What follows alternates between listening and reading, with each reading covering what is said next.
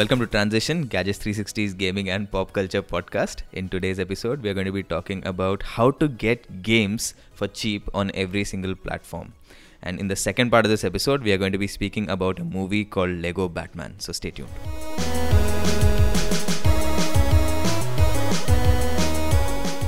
Getting games for cheap is something that all of us look forward to, considering what console game prices are today, and to some extent even PC game prices on launch day. And even with things like iOS, where Apple has increased the price of so many apps recently, it's gone up by as much as 15 to 20%, depending on which category of app or game it is. So this is a topic that we've been discussing internally for a long time, that you don't necessarily have to pay full price for every game out there. Pay full price only for the games you really absolutely want to play and you want to have it on launch day.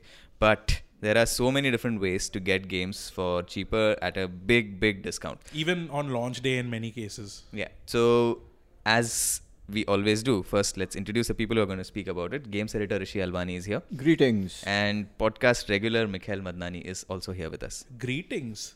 This is not Overwatch and that's not Symmetra. Just saying. I'm your host Pranay Parab. So let's start this podcast on a platform by platform basis. First up, I think we should just give like some general advice, which in my opinion would be wait. You don't have to buy everything at launch. You don't have to buy everything day zero. If you do that, you will eventually end up saving a lot of money. I agree with that. With an exception. Yeah, there are exceptions. But before we get to the exceptions, it's important to note that a lot of the games you look forward to are usually available well after release day. We've seen it with most of the big AAA games, be it Assassin's Creed, Grand Theft Auto, Tomb Raider, the works. They're all available a good month or so after release, and that's fine. If you're willing to wait past the first week, past the first month, it usually works out better because games tend to get cheaper over time. And we've seen this with a lot of titles. We've seen this with Call of Duty Infinite Warfare, which is at launch was 6,000 rupees for the Legacy Edition, which included the base game plus the remaster of Modern Warfare. And now it's available, if you know where to look, for a little under 2,200 rupees. No, the Legacy Edition is still around between 35 and 4,000.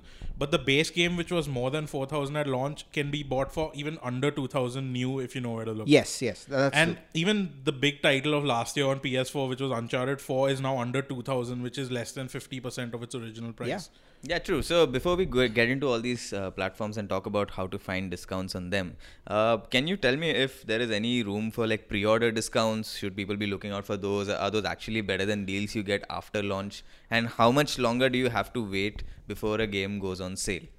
Well, I mean, there are some games which you can get a pre-order discount on, usually in the form of cashback with coupons. That tends to be the case on sites like Games Shop and to a smaller degree even Amazon, where Amazon had, I think, a 10 or 15% off on Titanfall 2 and Battlefield 1. And let's not forget games like Total War, Warhammer, which did not give you like a big pre-order discount as such, but they tied in some exclusivity to those who pre-ordered the game. So if I remember correctly, you could only play with the Chaos faction if you pre-ordered the game. So that is something you will miss out on if you don't buy games day zero. And this is something which Ubisoft is at the forefront of, with about 100 different versions. Okay, that's an exaggeration, but multiple different pre-order options for every game across their platforms. It's actually not an exaggeration, because you know that things get very real the moment you need a spreadsheet to show you how many versions of a game exists. Oh yeah, we ran into this with Final Fantasy 15 as well, going across regions and going across different pre-order bonuses. Like because like Rishi and I are big Final Fantasy fans, we had a lot of pre-orders in different retailers. In the end, I just took a call based on the pre-order bonuses which I had, and Amazon USA turned out to give the best pre-order bonuses for that. So a lot of these things also matter. But on the monetary side, it's not that much of a discount than what you'd get even 2-3 weeks after release. So unless you absolutely have to play day one for AAA, you can easily wait. And when it comes to different versions, more often than not, the content that's bundled in isn't integral to the main experience. Fine, there are exceptions to the rule, as you said, with Total War Warhammer, which, if you ask me, yes, it's a big deal to miss out on playing an entire faction. And it also was a problem in a game like Batman Arkham Knight. I mean, sorry, not Arkham Knight, Batman Arkham City, where if you didn't buy the game new, or if you didn't buy it at launch, you missed out on the Catwoman story arc, at least the opening part of it. So, buyer beware in most cases, but rule of thumb is, more often than not, a lot of the bonus content isn't worth the cost of entry. It's another story altogether when we talk about season passes, because season passes refer to content that's usually created and sold rather, after the game is released. And there is some substantial differences. We've seen that with The Witcher. We've seen that with Fallout 4. There's a lot of meaningful content. So in those cases, it made sense to buy the season pass either when it was discounted or just before a price hike, as the case was with Fallout 4. So the fact of the matter is, more often than not, the pre-order content isn't as important unless it's story based or intrinsic to gameplay, and that's something you should keep in mind before choosing where to pre-order. In fact, what's more important, and this is quite amusing, is with The Witcher 3 and certain other games that released here, certain stores are selling them with t-shirts, which were really nicely done t-shirts, well-designed t-shirts. And those who pre-ordered got the t-shirts, which was really cool. And those who didn't, well, couldn't get it. So, I mean, you rather base it on physical, tangible items you get with it over the digital content that comes with it. All right. So let's move on to platforms now. PC gaming first, because that's where most of the sale things happen. There are so many different stores over here. I think the first and the most important is probably Steam. So any advice for people buying on Steam? So for a lot of people, they buy games only when they are discounted on PC, and Steam knows this, Valve knows this very well. That's why they have these heavily, at least not by them directly, but the Steam sales are a big deal in the PC gaming community, and they happen quite a few times a year, with smaller ones, with the summer and winter ones being the biggest ones of the lot, which last probably, I think, 2 to 3 weeks. Yeah, so before you proceed on this one, I'd like to just tell those who don't know that Steam has this really nice feature where you can add games to your wish list, and when those games get a price drop, you get a nice notification. And I think Steam apps are available both on iOS and Android. Yeah, and I think they introduced one on Windows Phone for the one person listening who might have one. Yeah, so what you should do is add games to your wish list, and they'll give you notifications on the app itself on your phone, so that whenever there's a discount, you can just quickly log into your PC and buy the game. Yeah. Yeah, so with Steam, it's interesting because, yes, as Mike said, a lot of the purchases end up happening during sales. And by and large, the sale timings are predictable. You have one in summer, you have one in winter, you have one during Black Friday or Thanksgiving. And of late, last year they had a lunar sale, which was basically the Chinese New Year sale, which was very interesting. I won't be surprised if this year they expand it and maybe have a Diwali sale, hopefully. But fact of the matter is, with Steam, for sure, 3 times a year there are going to be sales. One in summer, one at Black Friday, Thanksgiving, and another one in winter. Definitely 3 times in the year where it makes sense to hold off unless there's something you really need to play. And another thing to keep in mind is, if in case you're new to Steam, is the refund policies become a lot better. Yeah. So that's something you should keep in mind. What is it? Under 2 hours? Yeah, and within under a 2 week? hours is no questions asked. And I think it's 2 weeks if you own it and not launched it. yeah, basically, if you've played a game for less than 2 hours, you can get a refund But there's instantly. there's a small caveat with this as well. Some publishers, Activision, they make it so that the pre-order bonus for some games will be added to your account as a consumable. And if you've actually consumed any DLC or used any microtransactions for a game, it cannot be refunded whatever happens. So there are some publishers that are trying to get around loopholes where you cannot refund their games. That happened, in fact, with Deus Ex Mankind Divided on PC and consoles, where your in-game pre-order items were essentially consumables. And that was one way for some publishers to get through that loophole.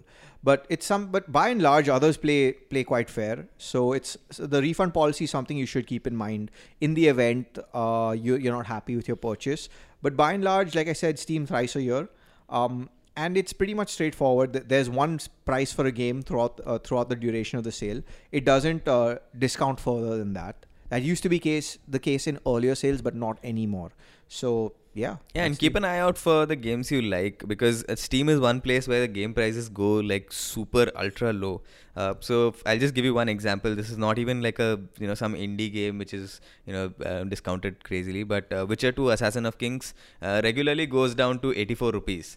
I mean, 84 rupees is like such a low price for that game, honestly. So that's a good point. Another thing we should mention is a lot of people might not be aware. Steam has regional pricing for India, Yeah. and this coupled with the sales makes games almost dirt cheap. Yeah. Because once you have AAA games that start out at $9.99 getting 75% off, you're paying $250 essentially for something that would cost more than 4,000 rupees. You mean 250 rupees? 250 rupees, sorry. Yeah. So, regional pricing with regional payment methods and Steam sales. Like, There's cash on delivery as well, right? Yes. You'd wonder why more people don't buy stuff on Steam And over here. it Yeah. gets better, right? What some of my friends do, and they do this quite effectively, is just before the month of a sale, what they do is they top up their Steam wallet. So Steam has a wallet function where you can essentially put money via. Earlier it used to be debit card or credit card. Now obviously you have other options. You can even use stuff like Paytm and Freecharge and all that stuff. So what they end up doing is they end up topping up their wallets just the week or two or the month before a sale.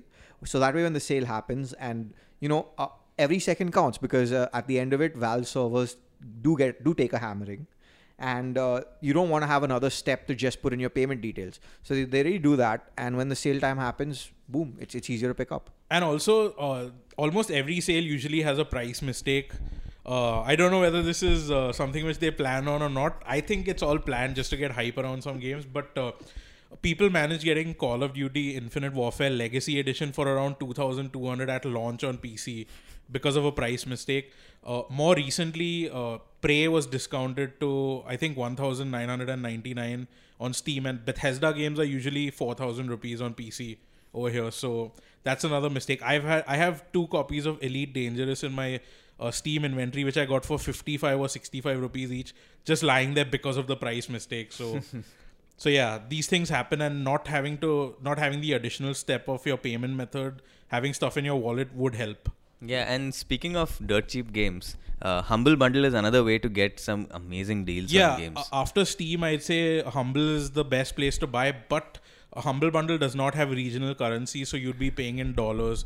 So what might happen is the Humble discount price would still be more than the full price on Steam, given a $40 game is 849 rupees in India by regional conversion. Yeah, so there are 2 aspects to the Humble Store. One is the actual Humble Store where you get games that have just launched and all new games, AAA games, everything. And the other is the bundle side of things, where 5 or 6 games, sometimes even up to 30 games are put in one bundle. You pay one single price, or you pay whatever you want depending on the bundle, and you get all of those games. So for example, you could get say 6 games for something as little as $1, which is about 70 rupees.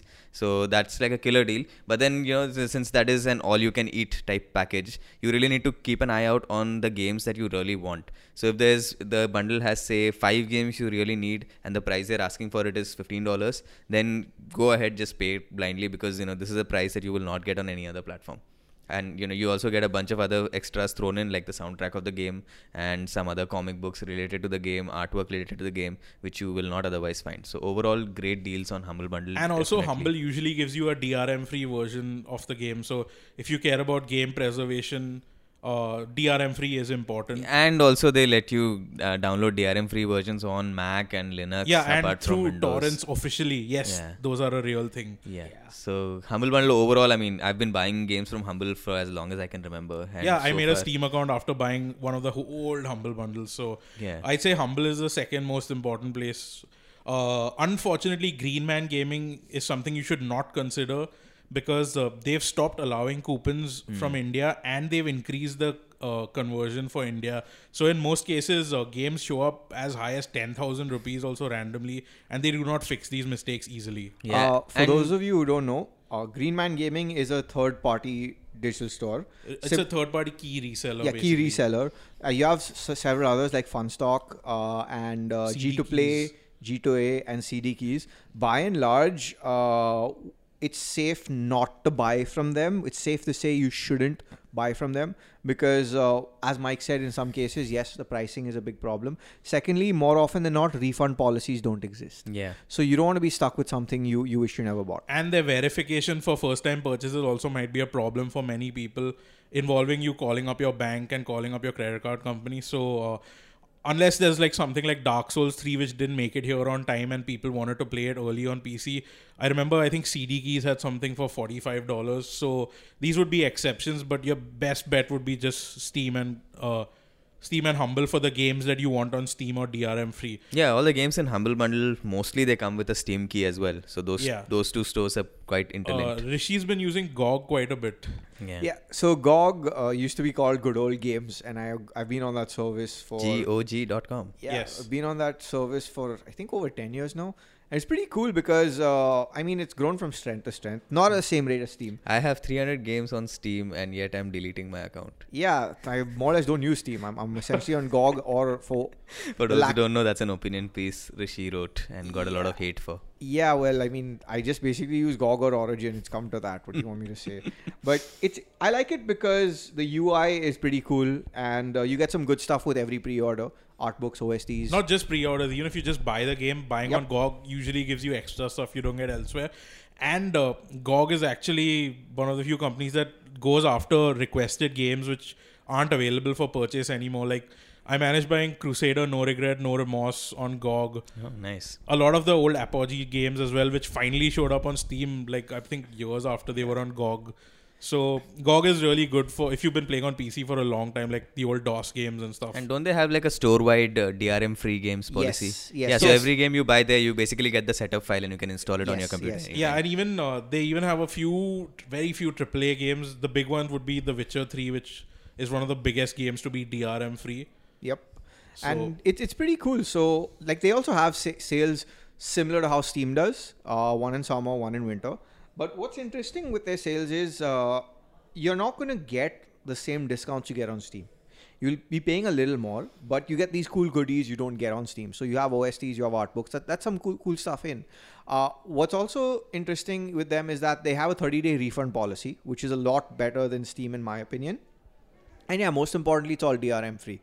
And it's region free at the same time, which basically means I can move my files from one machine to another and I won't have any problems. They'll work just as they should. The client has some teething issues. I'll give you that. It's not as robust as Steam, but by and large, it's pretty good. I mean, it works well. It's a good option if you if you don't want to be tied down by your client.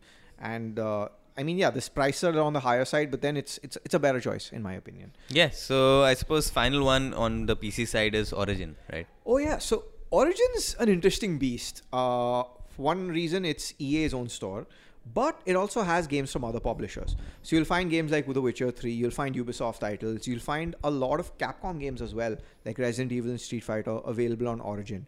Now, what's really interesting with Origin is they've gone through a gamut of changes over the past few years. In the past, they used to be called EA Download Manager, and it was pretty bad to use. You required to be online for certain games. The DRM was a nightmare. A lot of teething issues. But in its current state, it's quite impeccable. It looks really nice. The client works as it should, and the discounts are fantastic. Yeah, I mean, I definitely recommend that you follow them on social media. I mean, whichever social media platform you use, because things like Mass Effect 2 going totally free happen on Origin, which is something that you wouldn't see any other place. Yeah, so they have this thing called Origin I think EA on the house or Origin on the house for one PC. of those things, yeah. So you get Mass Effect 2 went free. Need for Speed, one of the Need for Speed games, I think Hot Pursuit also went free. Red Alert 2, which is one of the greatest strategy games of all time, was also free. Command and Conquer. Yeah, so it's pretty good from that standpoint. That aside, they also have sales in winter. Summer not so, and what they do is they tend to have sales based on certain franchises from time to time. So we've seen The Sims being heavily discounted. The winter sales are the main sale for Origin seems to happen around winter, which is really interesting. Because this year on Origin, you could pick up Titanfall 2 for 1,500 rupees, barely a month or so after release, which is a big discount from $4,000. So you had Titanfall 2, you had Battlefield 1 also around 2,200 or $2,000 versus the 4,000 rupee entry point that it was a month ago. So, and even FIFA was, I think, also around the same price. So there's some really good discounts around winter, and EA traditionally does that. Their sale season is that December to Jan period, and their sales tend to last longer than what you see on GOG or Steam. You have a greater window to play around and figure out what you want. The refund policy is also as good. I think it's also the same as GOG, 30 days. The customer support is pretty great too. I mean, from all of them, I mean, it's quite good. It's, if you ask me, the most solid, because you always end up talking to someone who will solve your issue instantaneously. Yeah, and a word of advice for everybody: just enable two-factor authentication on all of these stores, because you never know when your account may get hacked or when your details may get compromised. Always nice to have a second factor. Do it everywhere on every account that's possible. Make sure you retain your security key, which lets you restore your account. But yeah, do it on Steam for sure, because you can't even trade and sell your stuff on Steam, the digital items, unless you have two-step authentication. Now, other than digitally on PC, the physical side of things has a little presence over here for discounts, right, Rishi? Yeah, there are a few, and it used to be a lot a couple of years ago, wherein you'd have games that fine at launch would be $9.99, discounted to half price within 6 months, a little less than that from time to time. Nowadays, we're seeing it with a few titles that are still available at retail. Deus Ex Mankind Divided comes to mind, $9.99 officially, and I think it dropped to $600. Battleborn is another example. XCOM 2 dropped to 99 rupees twice on Flipkart. There we go. From 999. There we go. And this is a title which was more than 3,000 on Steam. There we go. So there are discounts to be found if you know where to look. Essentially, online retailers like Flipkart and Amazon India. Yeah, these are all official channels. There's no shady getting it from some dealer who bought it for cheap or stole keys or whatever. These are official, genuine games. Nothing to worry about. Yeah, so those tend to have good discounts. From time to time, you'll also find games like WWE cheaper, but you have to be a little careful what you buy, because games like WWE, for example, even though they're sold as physical product, they're actually just code in box. Yeah. So that's something to keep in mind. Which was that game? There was some 28 MB on the disc and you download some 10 GB on That was Metal Gear Solid 5. Yeah, they just put the Steam installer, and it's probably not even the latest version of it, but the Steam installer on disc, and you redeem the Steam code. Be very careful when you buy physical media. Just check online before you do that. But then some publishers are good with this, like as Activision, for example. Every Call of Duty game, no matter how many DVDs is required, it's all on disc. Even Rockstar does this. Like GTA has 6 discs. Yep. It had 6 discs at launch. Obviously, there'd be a lot to download now with patches and all, but they do a good job with physical product on PC. That number of publishers is going down, though. A lot of games don't even get retail releases in the US, and that's started creeping its way over here. Ubisoft games don't get retail releases over here, so your only option is buying it on Steam or Uplay and downloading everything. Yep. Yeah. So as far as physical media is concerned, please do check online whether it's available for cheap or not. Because so many times you'll find that there's a sale running on Steam or GOG or wherever, but the game is actually cheaper when you buy it locally. Yeah, like XCOM is never going to drop to 99 rupees. XCOM Enemy Unknown hasn't dropped to that price yet, and that's the previous game. So the Flipkart sale which made it drop to 99 rupees was a one-off, and I know a lot of people who managed getting it. So let's move to the next best thing, which is PS4. So PS4, at one point in time, the PlayStation Store was notorious for not having sales. But now it's reached a point where there are flash sales almost every month. I think one that just got over or is still going on is an anime-themed flash sale. And they have sales at winter, same time as Steam almost. One in summer, one in winter at least. They even do a Golden Week sale for Japanese for New Year over there, which discounts JRPGs usually. And you almost always have launch discounts or bundles.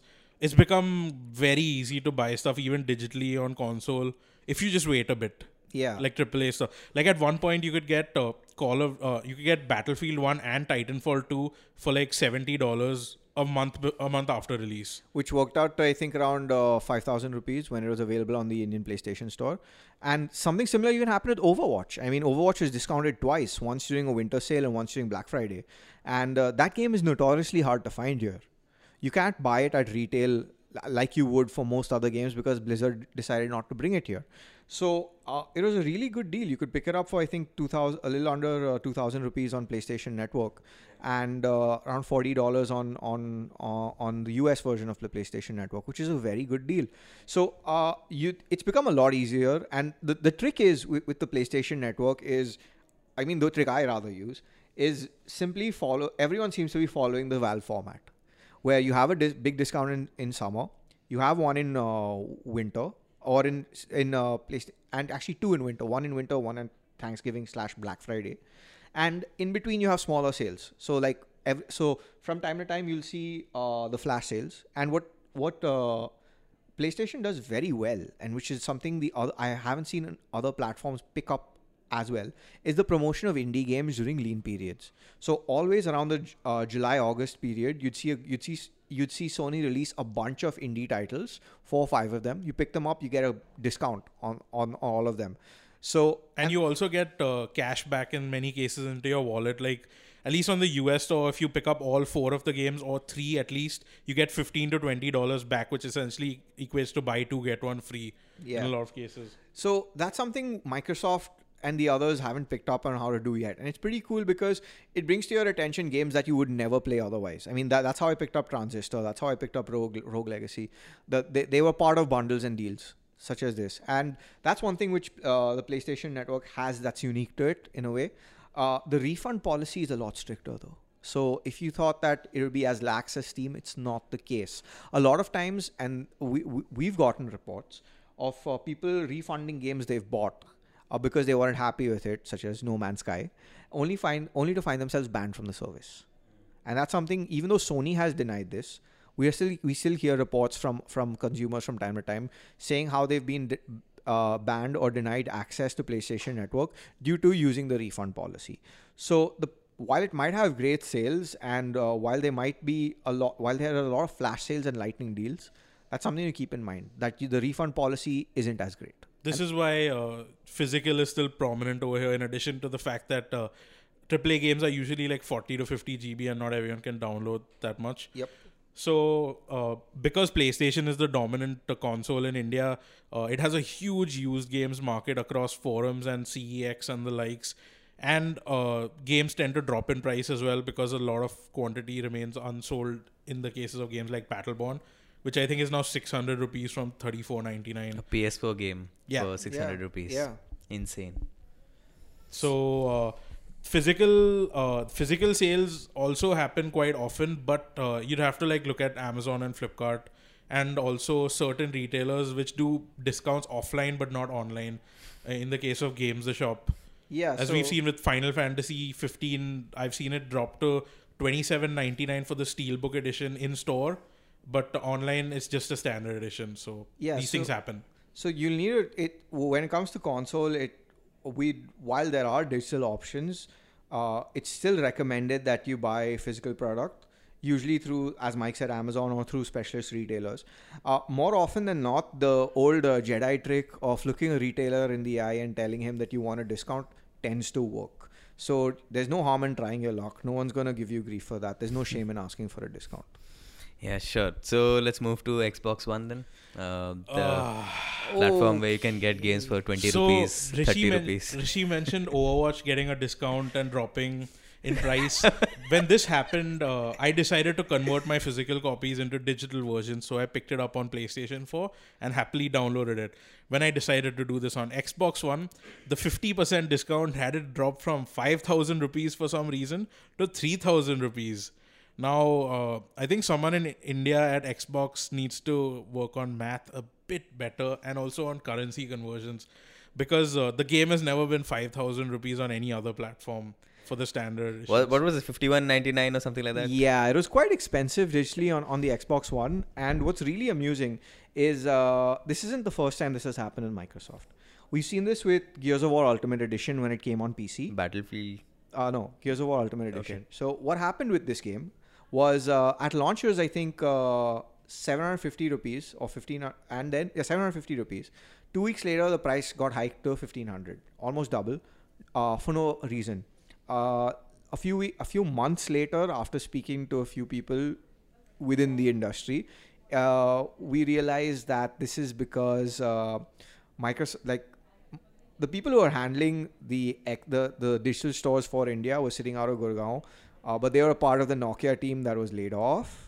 So all of this was now happening out of Redmond, which is US itself, and they have a different idea of what the pricing should be, and which is tragic because at the start of this generation, the Xbox One store was fantastic. You could pick up digital games day one for 2499, 2799. And we're talking proper AAA stuff at that time. Battlefield 4, Need for Speed, the works. Even Diablo 3 was much cheaper on Xbox One than it was on PS4 at launch. Yeah, and the pricing was really, really good. And, it made sense at that time to bother with digital. But that's changed for a lot of games right now. And to the point where it's cheaper to actually buy it on disc. It's cheaper to wait for a discount because even when Microsoft does have its discount, which is, again, the same cadence as almost everyone else, more to do with summer and you have a winter sale and a Black Friday sale.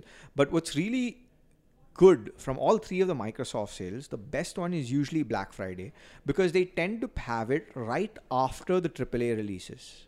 So there's a good chance a game that was, let's say, like Forza Horizon 3, which probably launched in September, you could get it for 25% off a month or two later. Yeah, so that's one of the greatest examples of why you should wait. Exactly. And with Microsoft, they tend to discount new releases faster than anyone else. Sony doesn't do it as often. And I mean, on Steam, most of the discounts are on older games. So that's something to keep in mind. If you're looking for the latest and greatest, and if you have an Xbox, and if you're willing to wait that month or two, you're definitely going to find a discount. In the case of Xbox One, since Amazon India had an exclusive with it for a long time, it actually tends to be the best place to get discounts on physical product because their lightning deals are usually the cheapest you can ever get Xbox One games outside of US Black Friday offline deals. Like we've seen Sunset Overdrive drop to $4.99 on Amazon during a lightning deal. In fact, I bought my third copy when that happened just because it was cheap. So these kinds of things won't happen offline and they'll never happen on digitally.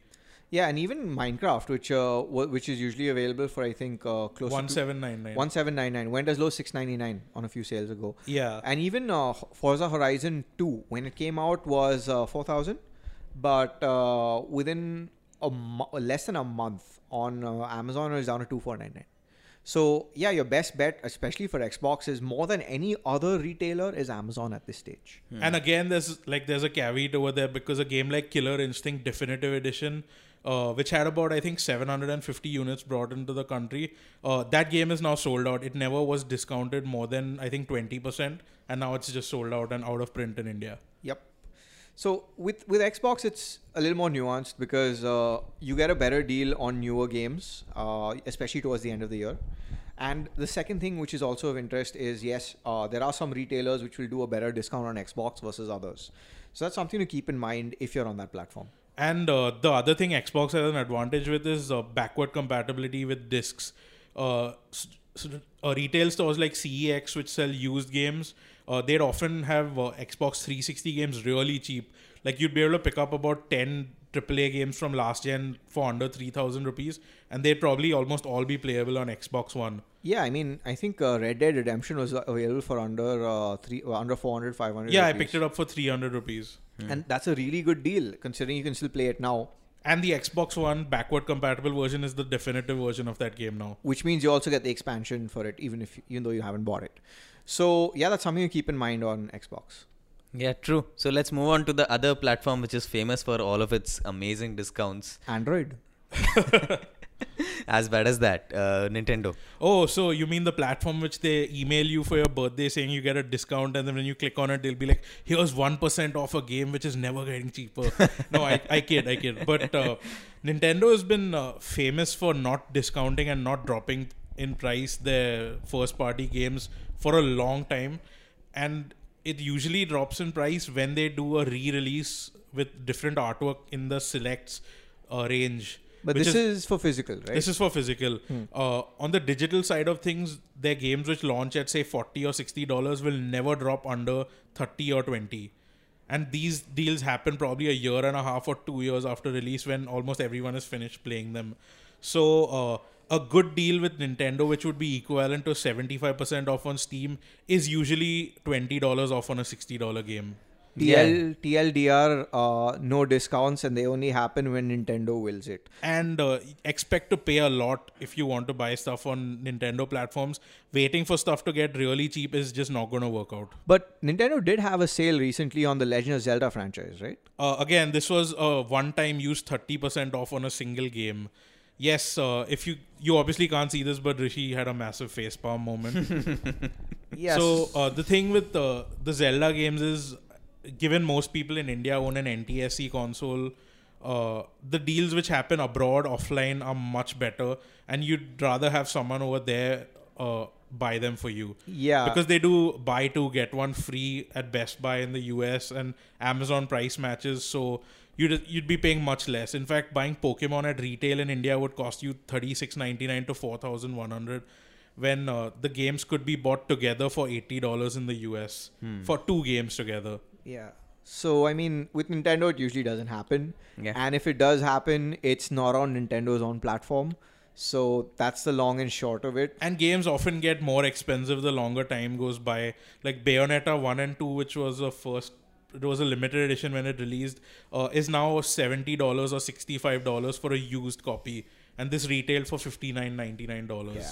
So, it doesn't happen. Yeah, prepare to bleed yourself dry with this particular platform. Though that might change with the Switch, fingers crossed. Because we'll see. Because Region free being one thing, and second thing, because Nintendo seems to be more aggressive with third party. I mean, we may see some differences here, but let's see. Yeah. So finally, let's wrap up with iOS and Android. For Android, let's just let's just get it out of the way. You're not going to really get much deals on Android easily because Google rarely highlights anything worth buying, and aside from a few free-to-play in-app discounts, they don't really highlight premium deals. Your best bet would be following sites that cover deals. So basically, just check if a game is on sale on iOS, and then check if its Android version is on sale. That's one way to do it. And there are a couple of sites like appsales.net, app-sales. Android Police usually highlights some of the deals on a weekly basis, but there aren't really good apps on the platform that will highlight sales like the case on iOS. Yeah, so the problem partly here is that a lot of Android games are actually like more freemium games, I guess. In a lot of cases, the iOS versions would be pay once, and on Android, you'd get them free, and then the in-app, there'd be an unlock or a pro upgrade, like they used to call it. Yeah, but so those things don't really go on sale, do they? No, they don't. And when they do go on sale, it's not something that Google usually highlights. It's done by the app developer. So we've seen it several times with games that have in-game events like Final Fantasy, Record Keeper, and Mobius. But by and large, and even with Pokemon, I mean, whatever they were doing in terms of festivities or events was run through the publisher or developer, not by Google. And while I do agree that yes, Google's curation could be on the better side, but the counter argument there is, and probably this is just one segue before we get back on track, is the counter argument is they're working with what they have, and considering they want to push regional content, there is going to be a problem there. But I do agree that discounts are a little tough to find. And when they do happen, they're on IAPs, more or less.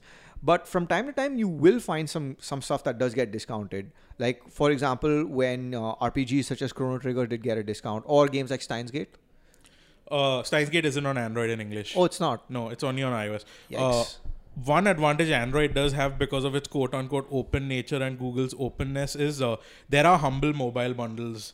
Yep. And those end up being really cost effective for Android games. Fantastic and in most point. cases, you get the Steam versions as well. So if you buy a game like World of Goo, which is on every platform now, you'd get both versions. So you could give away the Steam key or you can use it as well. And they do mobile bundles, I think, once or twice a year now. Even the Amazon store does have discounts from time to time. But honestly, the path towards installing it is a little tedious because, I mean, let's not go there. That's just, something. It's the term also known as APK behavior. So that's about it for Android. There's not really much you can Yeah, do. iOS is where all the action is happening. Partly the problem with Android is that there are a couple of apps that let you track these sales, but then what happens with these is that they get no affiliate commission. I don't think there's like an No, official. Google doesn't have an affiliate. Yeah, so they program. do it via some third party, and via that method, what happens is they only get a minor commission for paid apps and paid games. It's basically a combination of how Google's made the platform for developers and also the lack of quality games, aside from a few which happen to go from iOS to Android. So on the iOS side of things, there are multiple app and game tracking, sale tracking apps. The two most popular ones would be App Shopper and Touch Arcade. Touch Arcade is a mobile gaming focused website, and they let you add stuff to your list and they notify you. And Yeah, so games let's get just warn discounted. everybody that Touch Arcade's app has not been updated in something like 5 years now. Yeah, and it's going to die very soon. It is because like Google's openness, Apple is the opposite over here, and they don't let some of these apps get updated because they think the apps are trying to replicate store functionality when they essentially are bringing more revenue to Apple in the first place. Yeah, which is going to be a bone of contention going forward, because at the end of the day, unless Apple is willing to let the discounts be known on scale, and in function like like Touch Arcade is able to do, it's going to be a problem for discoverability. It is. I mean, App Shopper Social is one of the apps which is going to be fine after Apple flips the 32-bit, 64-bit switch. That's what I use. Like, it lets you follow people, and when they add stuff to their own wish list, you get to see it. So it's really useful, and in the end, they take a commission because Apple has an affiliate program. But yeah, that's something that I'm not entirely against, but I don't know what Apple really has a problem with over here. As you said, it's one okay, in a way it brings revenue to Apple, but I guess Apple's concern would be that if you keep tracking these sales and then you buy stuff only when it goes free, then Apple is making less money. I really can't understand what. I don't think it's that, because Apple usually talks to developers and gets them together and does like we've seen this on the Indian App Store, get premium games for ₹10 and never pay again. They highlight these deals. So Yeah, so periodically do check the App Store. Apple's own curation for yeah, deals is excellent. the featured section is really good. I wouldn't recommend looking at the top paid charts in India because it's usually full of a few scam apps, Yeah. like WhatsApp on iPad and WhatsApp recording and random Call stuff. Recording Pro. Yes, Call Recording Pro, of course. Yeah, and so- passcode lock for WhatsApp. And very funnily, these are all like under the games category. None of them are actually apps. So there will never be, at least given Apple's current policy, humble bundles on iOS. Nah, But not your happening. best bet would be installing and making an account on App Shopper, Touch Arcade, looking at the forums where people talk about which games are worth Yeah. buying. They're really useful. Yeah, so and Touch iOS Arcade- gets a lot more quality content than Android on gaming and in the app side of things. So in general, my advice would be go to toucharcade.com on the browser and sign in there. They let you get wish lists and all Yes, that. So yes. add your games to a wish list over there. Read forum responses, Yeah. and you'd be pressed to not. Your backlog is just going to increase the moment you start doing this. So Tell me about it. I bought so many games that ultimately I ended up playing some 7, 8, 10 months later. But then, like the games I played, all of them are totally worth it because I read Touch Arcade comments. Though word to the wise, if you plan to go down the route that Mike and Pranay discussed, keep in mind that you will need a bigger capacity iOS device. 32 gigs will not cut it, 16 gigs will not cut it. Game sizes are extremely, extremely large. Yeah, I mean, just the other day, Steins Gate went on sale, right? And yeah, and it's I- almost 2 GB. 1.55 GB download, so that's just crazy. And even like some regular games like Fire Emblem Heroes would be presenting you with a nice install size of 82 MB, and then you open the game and then suddenly you're downloading 700, 800 MB worth of stuff. Yeah. So, So that's something to keep in mind because the app sizes are only getting higher. Yeah. So for iOS, that's about it, right? Is there any Yeah, other? basically just App Shopper and Touch Arcade are the best places to find discounts on games, and make sure you make an account and add stuff to your wish list. These services are built to make you buy stuff so that they get commission. So they're not going to forget to send you a notification. And yeah, basically that's it. Yeah, because of these two sites in particular, like I found so many great deals. Like I picked up what's that game, Lara Croft Go, I think I picked up that for 10 rupees. And similarly, there was one game called Horizon Chase, arcade Yes, it's racing game. amazing. Yeah. Yeah, so I picked up that for 10 rupees. So lots of crazy deals I found only thanks to these sites. And do note that these sites may not have like regional pricing. The alternate pricing for India is 10 and 30 rupees. It not really depends on the developer if they Yeah. want to use the tiered Indian pricing. But just click on the link and it'll open and it'll switch to India over there. So Yeah, it'll tell you the immediately. Yeah. price. So on the site you might see $1 or 60 rupees, but once you click, you'll find the price, the actual price, which may be 10 rupees. You Yes. never know. Yep. So don't forget to click on that link to get the exact pricing. Oh. All right. So I suppose that's everything for this particular segment. We hope that you found this useful, and do stick around if you want to hear about Lego Batman and more about that particular movie. We'll be right back after this break. And as promised, we are back after the break with a discussion on the Lego Batman movie. So to talk about the movie, we have our pop culture nerd Akhil Arora. Hey.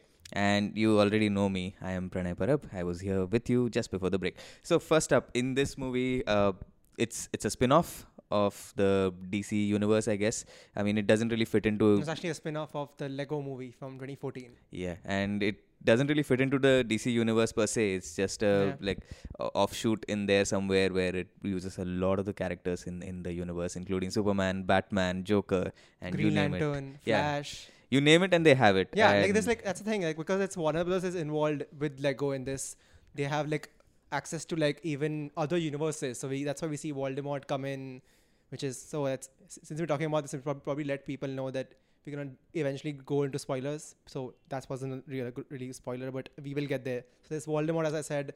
There's Sauron from Lord of the Rings who shows up. Daleks show up from like the Doctor Who thing, sort of.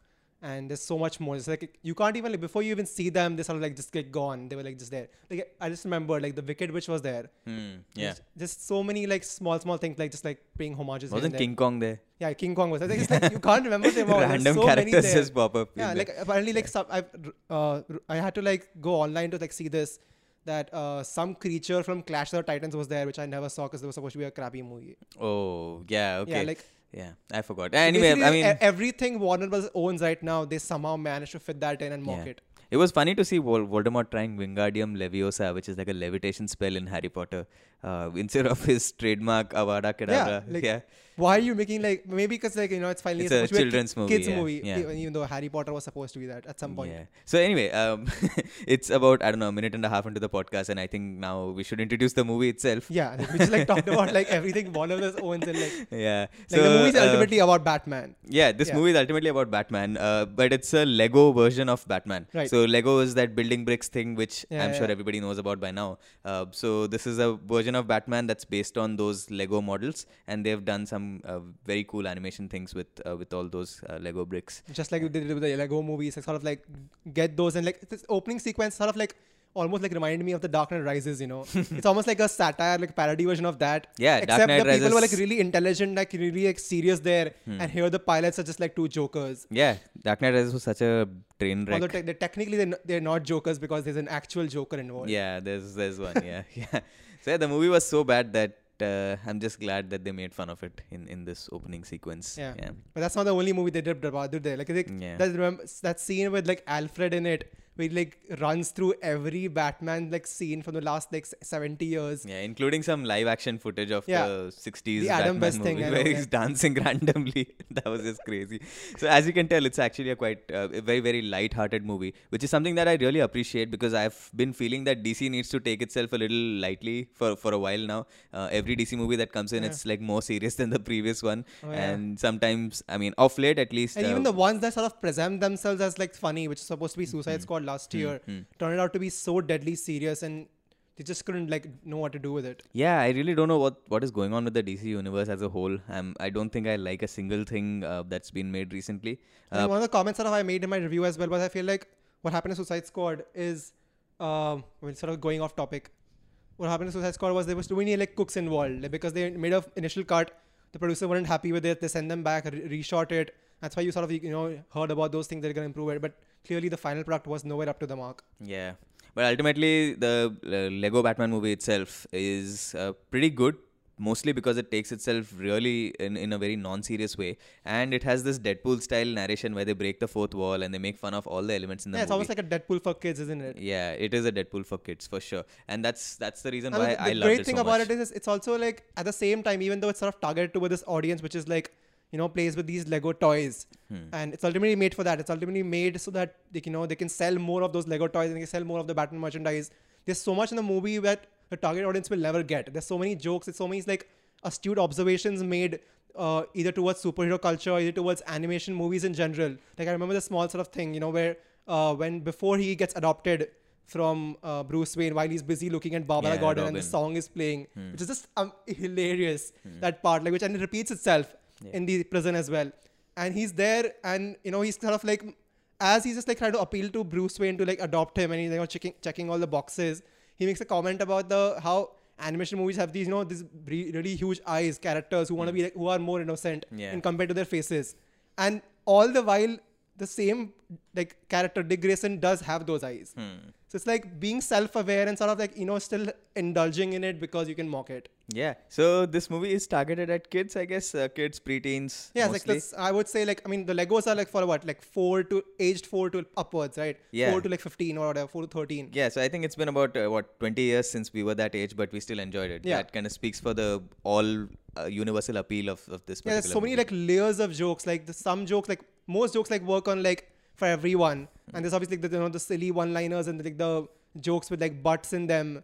And then there's obviously like, the better nuanced observations and the takes that sort of like appeal to like the higher audiences, especially like the things like when you talk about Adam Westlake's old serials or like stuff like Jerry Maguire, like when he's watching that movie and just like laughing about it, like, which is just weird, right? Because that's supposed to be a rom-com. So like normally you would expect someone to sit there and like really cry and like hold like tissues in his hand, but like Batman doesn't do that because Batman is and, Batman. you know, he has no emotional connection to things. Eventually, his entire family does Yeah. the same thing, right? They all sit there and have popcorn and they start laughing. You complete me, and they start laughing at that. Yeah, like it's supposed to be like the most emotional moment of the movie where like Yeah. everyone's supposed to be sobbing Yeah. and these people are just sitting there like laughing it out. Yeah, you had me at shut up, and then he starts laughing. It's just crazy. So that brings me to the pacing of the movie. I thought it was just crazy, like insane lightning pace and Yeah. joke after joke after joke, and things just keep happening that you have no room to breathe. And Right, we so- were like fortunate enough to watch like an ad-free, interval-free version of the Yeah. movie. So that kind Which of is like very rare in India. Yeah, and when the movie was getting over, I was like, okay, it's already over. Okay, it's I mean, it was like so quick, like it just like didn't stop, and that sort of they told you that like right in the beginning itself, right? Like when the scene with the Joker starts happening, it's like, and it was like that way the editing was done wonderfully. So that first scene is packed to the rafters, like there's no moment like left for anything, and like that's why Joker, you know, introduced like what, some 50 villains, right? He's like ye bhi hai, ye bhi hai, ye bhi hai. Yeah, Everyone's yeah, here. yeah. Like they go down to the level of introducing Condiment King, Yeah. who nobody cares about. Yeah. Totally. Yeah. But he's still there because like they're trying to like mock DC Comics and how comics can become so convoluted over a period of time that they introduce any villain just for the sake of it. Yeah, Condiment King, like I still have a hard time believing that's a real villain. Like he shoots mustard and ketchup. I mean, I don't really, know what that's supposed to be. I really don't know. Like, Like, I haven't who heard a thought of single that. comic with him in it, but I'm sure like but this is insane. Like, and that's the thing. So like that opening sequence, and if you contrast it with like once he gets home and he says, "Computer, I'm home," and then it's just like no Yeah. one there. Yeah, echo, It's echo, just like echo. dead, echo. They pulled out, no one there. He Yeah. goes to the kitchen, gets the lobster thermometer out, puts Yeah. it in the microwave, and then literally that's what they like. He puts like 2 minutes on the microwave. I'm pretty sure we spent 2 minutes just watching him. Yeah, just like actually like yeah. microwave his food. It's like, okay, Batman. Yeah, I mean that's just one of the ways in which they have these subtle jokes in there, right? Yeah, You like just- even without yeah. delivering a single line, Yeah. it's so funny. All they're doing is just showing like the reflection of the lobster thermometer rotating I in the know. microwave's light, right? That's all. And we're And then he looking goes at to it. that like what Yeah. that was supposed to be like a rafting thing. He was like, that's a floating thing. Yeah, He goes in yeah, his yeah, pool, yeah. and then he like has it, and like every bite is shown. Like he has one bite, Yeah, second next bite, bite, yeah. third bite. Like what is happening? Yeah, and it still didn't feel like it was slowing down or anything. Yeah, it was just like it was still so funny. People like that's why in the audience you could feel like everyone was like sort of enjoying every moment. Yeah. And then suddenly he gets up and plays like a solo like metal guitar. Yeah. It's like, what? Yeah, so whoever edited this movie, top marks for them. Another very important thing in this is that Batman finally lightens up a bit. I mean, Yeah. of late, I think since the Christopher Nolan trilogy. Yeah, President Crystal Nolan. Like, we Yeah. had that like funny one which was like a terrible movie, but at least it was like funny. Yeah. It was like one of those like good bad movies, right? Batman Yeah. vs Robin, Yeah. Batman and Robin, so not versus Robin, and where like George Clooney ends up being the Batman and this like Mr. Freeze as well.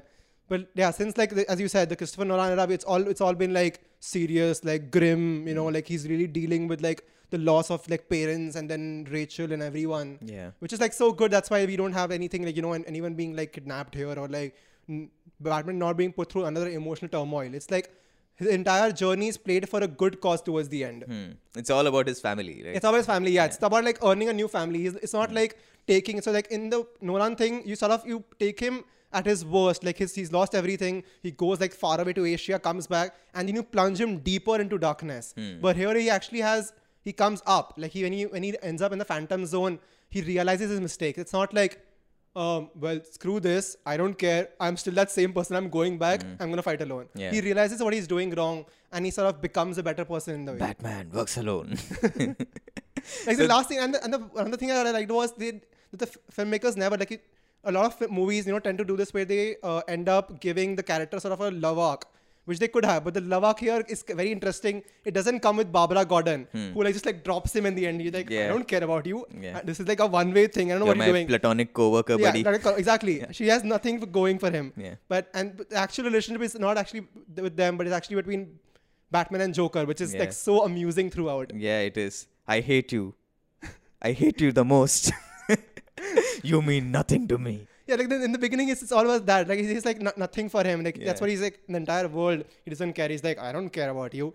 I don't care about anyone. And he's so hurt. Like that scene, I loved that scene. Like when Joker goes from his like normal eyes to like slightly like emotional eyes to teary eyes, and then he's just like cannot hold it in. Yeah, animation is just killer in this entire movie. The way they've even moved like eyes. I and know it's like like you normally think that, you know, like the best emotional movies will be made with human faces because we relate with them. We see them every day. They're just random Lego blocks, right? Yeah, in which like things are moving plastic slightly. blocks, man, and then they create like more immersion than you, and then probably like regular actors. Yeah, so eyes, eyebrows, and lips. These are three things that they use mostly to create emotion. And the way they use it, example for Joker, he says that I'm still smiling, as you can see, and then his lips just go wider and that's wider. That's animation, wider. right? You can sort of you can push the boundaries of like reality, which is what like allows them to like have that like weird faces and every year and all, like the way people like, for example, like, coming back to the eyes thing with like Robin, he's just like, you can tell he's an eager to like please like everyone child.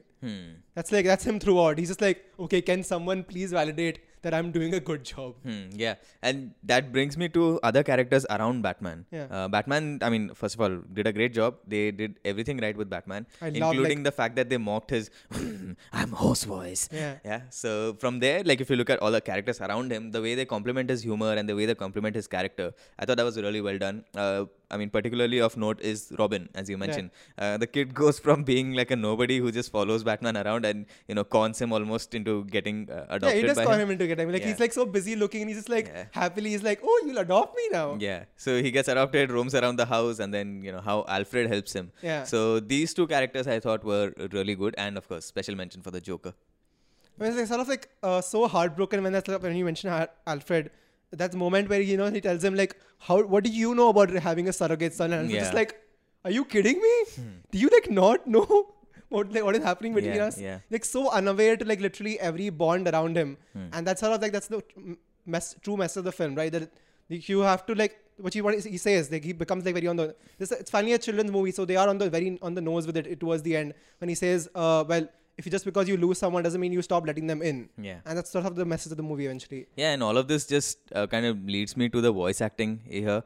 Most of these characters are great because of the voice acting, not just because of the animation. So Alfred in particular, I think Ralph Fiennes. Ralph Fiennes was really good as Alfred. I thought that the way he admonishes Batman at times, that was quite funny. And also, especially the parental control lock thing. He just lets Robin into that Batcave, right? Yeah, and he's like, my secret password, and then Alfred like Butler. Yeah, with 2 T's. Yeah, and even like in the Batcave, there's that scene where all those that was amazing. All those costumes are being selected for Robin, right? So then suddenly Alfred appears in one of those saying "Kick Butler."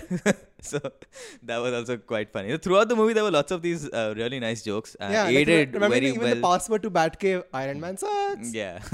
So aided very well by all these nice voice actors. The chemistry between some of these actors was just phenomenal. I really doubt if you can script so much of this. I'm pretty sure that they did script it, but I think there's a lot of improv involved here. Yeah. yeah, and 'Cause, there that's was a the lot of thing. So, ad-libbing. Will Arnett and Michael Cera. So if people know Arrested Development, they'll know they've been involved in that series. So they have already sort of have a comedic sort of rapport between them, which they sort of like carry over here, which is so great to watch. Like from the first moments in the Batcave to Superman's Fortress of Solitude, when you know the whole like thing is just like, you know what, follow my, and you're following it perfectly, and he guides them through the perfect thing to like the Phantom Zone projector. That scene itself, like that works because the comedic timing between them is so great.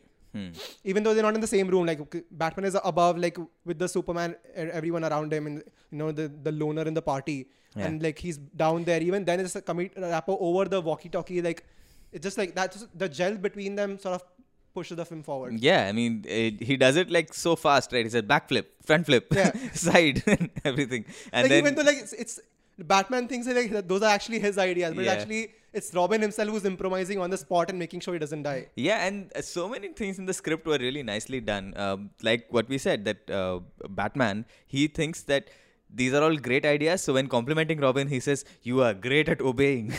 It's not like Robin. It's not like Robin did all those motions, and then he right? brings up this like the tablet, you know, where he keeps a count of like how many good ideas Batman has and how many good ideas everyone else has. Zero. Like, zero. And even like even though you like supposed to hate this guy, like he's supposed to like so egomaniac. Yeah, he only yeah. thinks about himself. And in the end, when they actually save him, and then he's like, 3 people, you did a good job, you did a good job, you did a good job, and he's like One idea for everyone else. Yeah.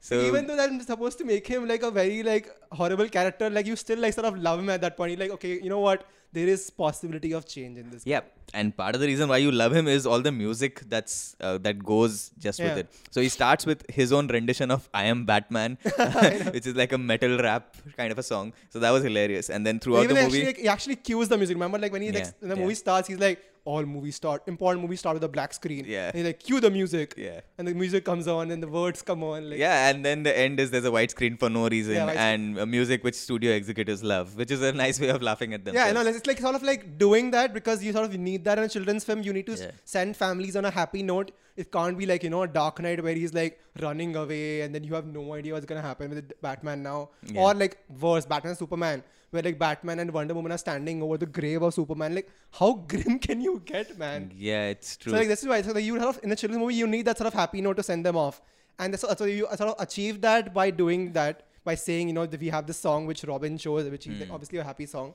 but also like by poking fun at the same time, as you said. Yeah, I'm definitely going to go and download this whole soundtrack. It's totally worth listening to on its Like even own. Robin's like choices in between when he like tells them to like choose a theme music right before the climax sequence begins. He's like, okay, what's your theme music? And then Robin brings up all the cheesy tracks in the world. He's like, this one, this one, this one. Yeah, and ultimately Batman is forced to concede, right? That's also like how the characters progress throughout Yeah, the that's movie. another like part of him. Like he's sort of understanding that in a like when you're working with a group, as he would like, that's all he would say in the beginning. He wouldn't even use the word family. He's like, we just co-workers like working together. Like he's learning to like sort of work with others, which is what it's about. It's about teamwork eventually. Yeah, it's hilarious, right? I mean, he's so used to his isolation and his loneliness that when they finally, like, there are 4 people in the team, and when they finally go to the Batcave and take the lift, they all are like squeezed against each other. The same thing happens like half an hour ago in the thingy bills, like when they're falling from a tower. And he's like, throw what me is it bricks, throw called? me bricks, throw me bricks, and he brings a scuttler. Scuttler, yes. Yeah, Scuttler. and his scuttler flies away, and they're like, why is there only one seat here? Because I have one butt. So yeah, that they made like. I mean, there's so many jokes packed in. Like, I feel like I could like talk about this for 2 hours and like still miss something. Just like everything that was happening, right? It was so like frantic pace. I couldn't keep up. But like, there's so many things that happened. It's like, okay, yeah, this happened. Oh, yeah, this happened. And this happened. Yeah, I'm pretty sure I could watch the movie another time and still end up enjoying like, it. Yeah. I'll probably like notice joke that I probably missed the last time around. Yeah. So if there was one thing that I were to criticize about this movie is probably the lack of a story. I mean, the story just exists to. I mean, this is such a bare bones plot. It's just almost like maybe 1.5 hours of jokes. It's almost like a stand-up. Yeah, it is. cake. Like it's like a laugh a minute, just like movie, which like barely any. Probably like I can summarize the plot in 2 lines if you wanted to. And beyond that, like that's the thing. Like they didn't really like, care about that. The movie is not designed to be that. But the other sort of big problem for me was the sort of character development for everyone other than Batman. I feel like because I get it because the Batman is the main draw and that's why people would come Yeah, to it's the watch Lego the movie. Batman It's the Lego movie, Batman right? movie. It's Yeah. not they call the Lego Batman, Robin, Barbara Gordon and Alfred movie for a reason. And so that for the reason that because of that the movie sort of suffers. The other character suffers. And they're not able to get the same arcs as him. They're existing more to just like reflect as a foil of Batman's like future growth. Yeah. Like Barbara doesn't really have anything, right? Yeah, Barbara is a she totally just exists as like a character there. It's a prop character, yeah, honestly. all she gets in the end is like a bad girl costume, and that probably is probably sexist on some level as well. But she like does as well. She like, oh, so you call me a bad girl, so can I call you a bad boy now? Yeah. So that's why everything they've done is pretty much like it's not like they missed out on anything per se. Yeah. Like they were very self-aware of all the things they were Right, doing, yeah. and then it was a way of making fun of things that happened in previous Batman movies. Yeah, but in like they're previous drawing DC from movies. comics. They're like, well, so Yeah. it's already called Bad Girl for like 50 years in comics. So we're gonna do that. Like at least we're gonna be self-aware about it and Yeah. joke about it at least as we're going along. Yeah, it's kind of funny though. Honestly, there's that this- it's even the Batgirl same and it's thing, right, like- Catwoman, right? It's not Catgirl. Yeah. Yeah. And even the part like when the costumes were coming when you talked about and so one of the costumes, the Marathi costume is like like it's sort of culturally inappropriate. Yeah. But even they manage to sort of mock and make a joke Yeah, they about. say El Mariachi, but it's not going to be. It's not culturally appropriate. You shouldn't wear that. Like, yeah. So like So it was quite funny. the in fact that they're many so ways. self-aware about it and so smart about it, and it's like you have to give the credit to like the team of screenwriters who are involved behind the movie. Yeah, screenwriters and editors, because you have to know exactly when to stop. And I Yeah. thought they stopped just at the right moment. If it had gone on for like 3 hours, like say Suicide Squad, cough, then it would probably have been really bad. Yeah, but which is why the movies like literally like, you sort of when you're done with the movie, you're like, you know what, that was like the perfect length. If it was a little more of like Batman, I probably would have got pissed off eventually. Yeah. So that brings me to the other Lego movies in this Lego universe. So I think the Ninjago movie is coming soon. September 2017. Yeah. So that's something I'm definitely looking forward to because I love this movie. Like, What about considering the? what they've delivered, like this just set us a high bar, right? Yeah. First, the Lego movie, which was so inventive, like it's made comments on so many things that are sort of like we keep doing in our world, and this one like sort of takes on to superhero culture. So I'm sort of really excited to see can they deliver another like sort of great movie which is like works for children, works to like sell their toys, but can still deliver on another level for like adults. So based on the trailer, I think they will. I thought the trailer was quite interesting. Yeah. However, they were making fun of Star Wars, weren't they, in the trailer? Yeah, they're for making fun of Ninjago Star Wars. movie? There's also like references towards Transformers. Yeah. And then there's like stuff towards like any like father son that's Star Wars in a That way. Yeah. Lala Lloyd joke Lloyd was joke, yeah. hilarious. So like that's the Lego sort of what formulas become, right? Sort of Yeah. irreverent humor, self-aware like jokes, and then still have like physical jokes as well. Like the trailer has like that where he is like it's again like Lego humor, like where he's like his like block gets stuck in a toy, and then she's like, "Well, I'm gonna leave you now and run away." Yeah. So final two things. First is that I'm just a bit worried that because all these big studios, the Marvels of the world, they kind of see that this something is working. They're making money from it, and they start milking it over and over again, and then people grow tired of it. Right. So when the MCU thing began, I think wasn't it with Iron Man, the Yeah, first it was one, Iron right? Man, yeah. So at that time, everybody was all for it, but Yeah. by now it's just starting to get So it was really much slower tiring. back then. It was Yeah. like, it was as the Lego movie pace. It was like 2014 was the first Lego movie. 2017 yeah. So like I'm is saying with the Iron Man, it was like Iron Man in 2008, Yeah. and then one in 2010 or something with Thor and then Captain America. So it was like a movie sort of every 2 years, which is what sort of happened, and even slower here. Lego movies 2014 and 2017, and there's gonna be one this year. So there's gonna be two this actually, and the sequel won't come. The sequel of the Lego movie won't come until 2019. So like. If they go at like a slower pace, I feel like they won't overdo it because that actually allows the writers to sort of also be creative. What sort of happened with the Marvels and the DCs is I feel is been too much put on the same people. Like so Anthony and Joe Russo who made like Captain America the second one, which I forgot, Winter Soldier. Yeah, they also made Captain America the third one, and they're also gonna make Avengers Infinity War. So like when you just have the same people doing it over and over again, it's sort of obviously the formula will get like dry and tired. But if you have like different creative people involved in different things, which is why I don't like how where DC is going. Is I feel like Zack Snyder and David Ayer are involved in too many things right now. But if they keep it different people, new ideas, fresh, and like only do it if there's a new approach. Like they shouldn't make a Lego Batman 2 just because this one is popular. Yeah. Just because this one say hits like I'm guessing it would. I can easily see this one hitting $700-800 million worldwide. Yeah, it will be a hit for sure. But Just because it does that, yeah. it does not mean that should not greenlight a second.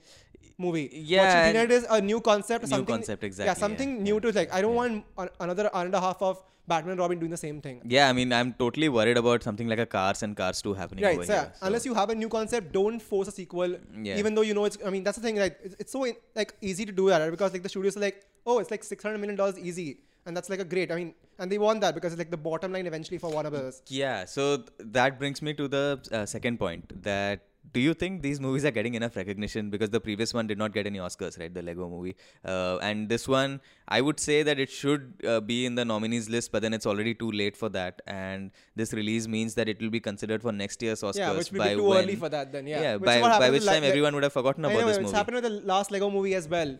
And even though like I think Golden Globe gave it a nomination and award, the Oscar just like snubbed it. Yeah. And but I think is, I mean, I don't think these movies really need that kind of like. Even though like, I guess Pixar does benefit from that. Pixar does benefit from like winning awards every year. I think these movies don't really. It's okay for them if they don't win awards because even if they make a bigger impact on the pop culture itself, if they can make a good enough impact on the entertainment culture, and like sort of make the other studio heads reconsider their live action premises, that itself is enough for me. Yeah.